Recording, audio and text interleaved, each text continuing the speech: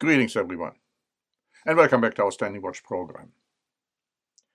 For years, we have been telling you that a mighty power will attack the United States of America, Great Britain, and the State of Israel at approximately the same time. And we also find in the pages of the Bible that those nations will be totally unprepared when the strike happens. The Bible says that the trumpet will sound and nobody will go out to fight. They won't be ready militarily, and they also won't be ready because of internal fighting. Focusing first on the United States. Abraham Lincoln said in 1838, "At what point, then, is the approach of danger to be expected? I answer, if it ever reach us, it must spring up amongst us. If destruction be our lot, we must ourselves be its author and finisher. As a nation of freemen, we must live through all time or die by suicide."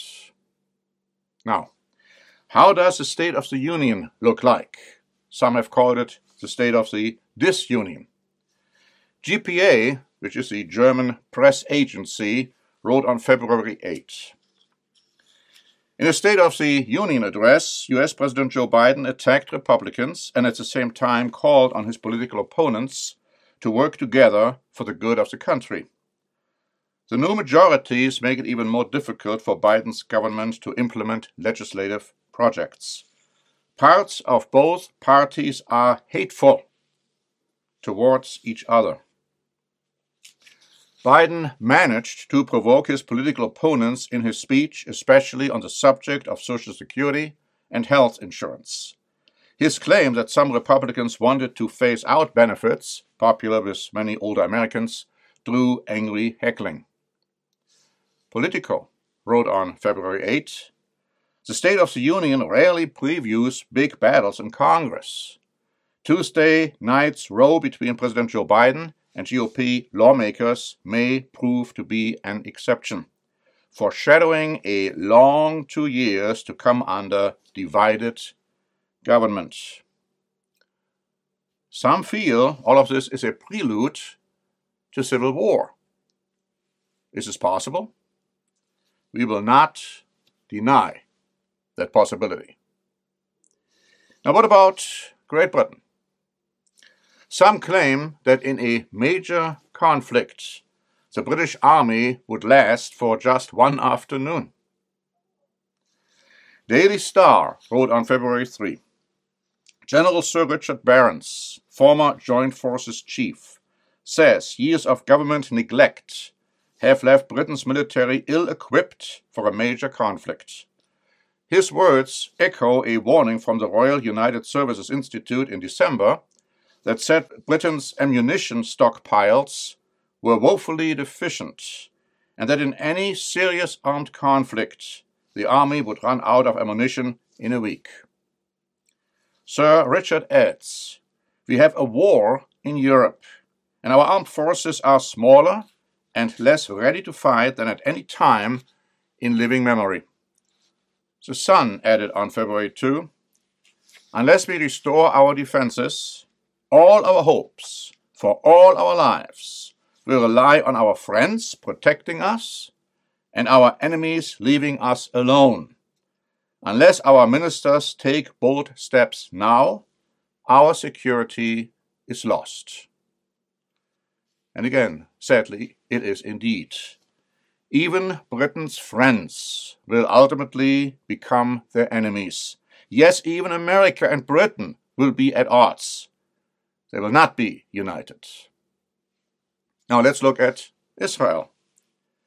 Is it at the brink of civil war? Israel Today wrote on February 7. An opposition lawmaker on Tuesday used the Knesset podium to urge citizens of the nation to civil unrest against what he called the dictatorship of the new Netanyahu government. Ofer Kasif was quickly removed by Knesset ushers, but his act of public incitement further fueled fears that Israel is inching closer to civil war.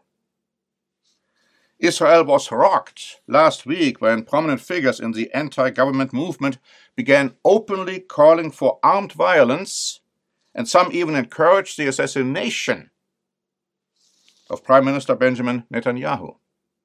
This incitement followed weeks of mass demonstrations against the government, which were themselves sparked by calls for civil disobedience from opposition leaders Yair Lapid and Benny Gantz. All it takes is for one deranged individual to take up the call to assassinate Netanyahu. If that were to happen, there is no telling how the other side might respond, but given the hostility that has grown between the two sides in recent decades, and the fact that a plurality of voters are ardent supporters of Netanyahu himself, some even view him as king, the end result would be catastrophic for the Jewish state.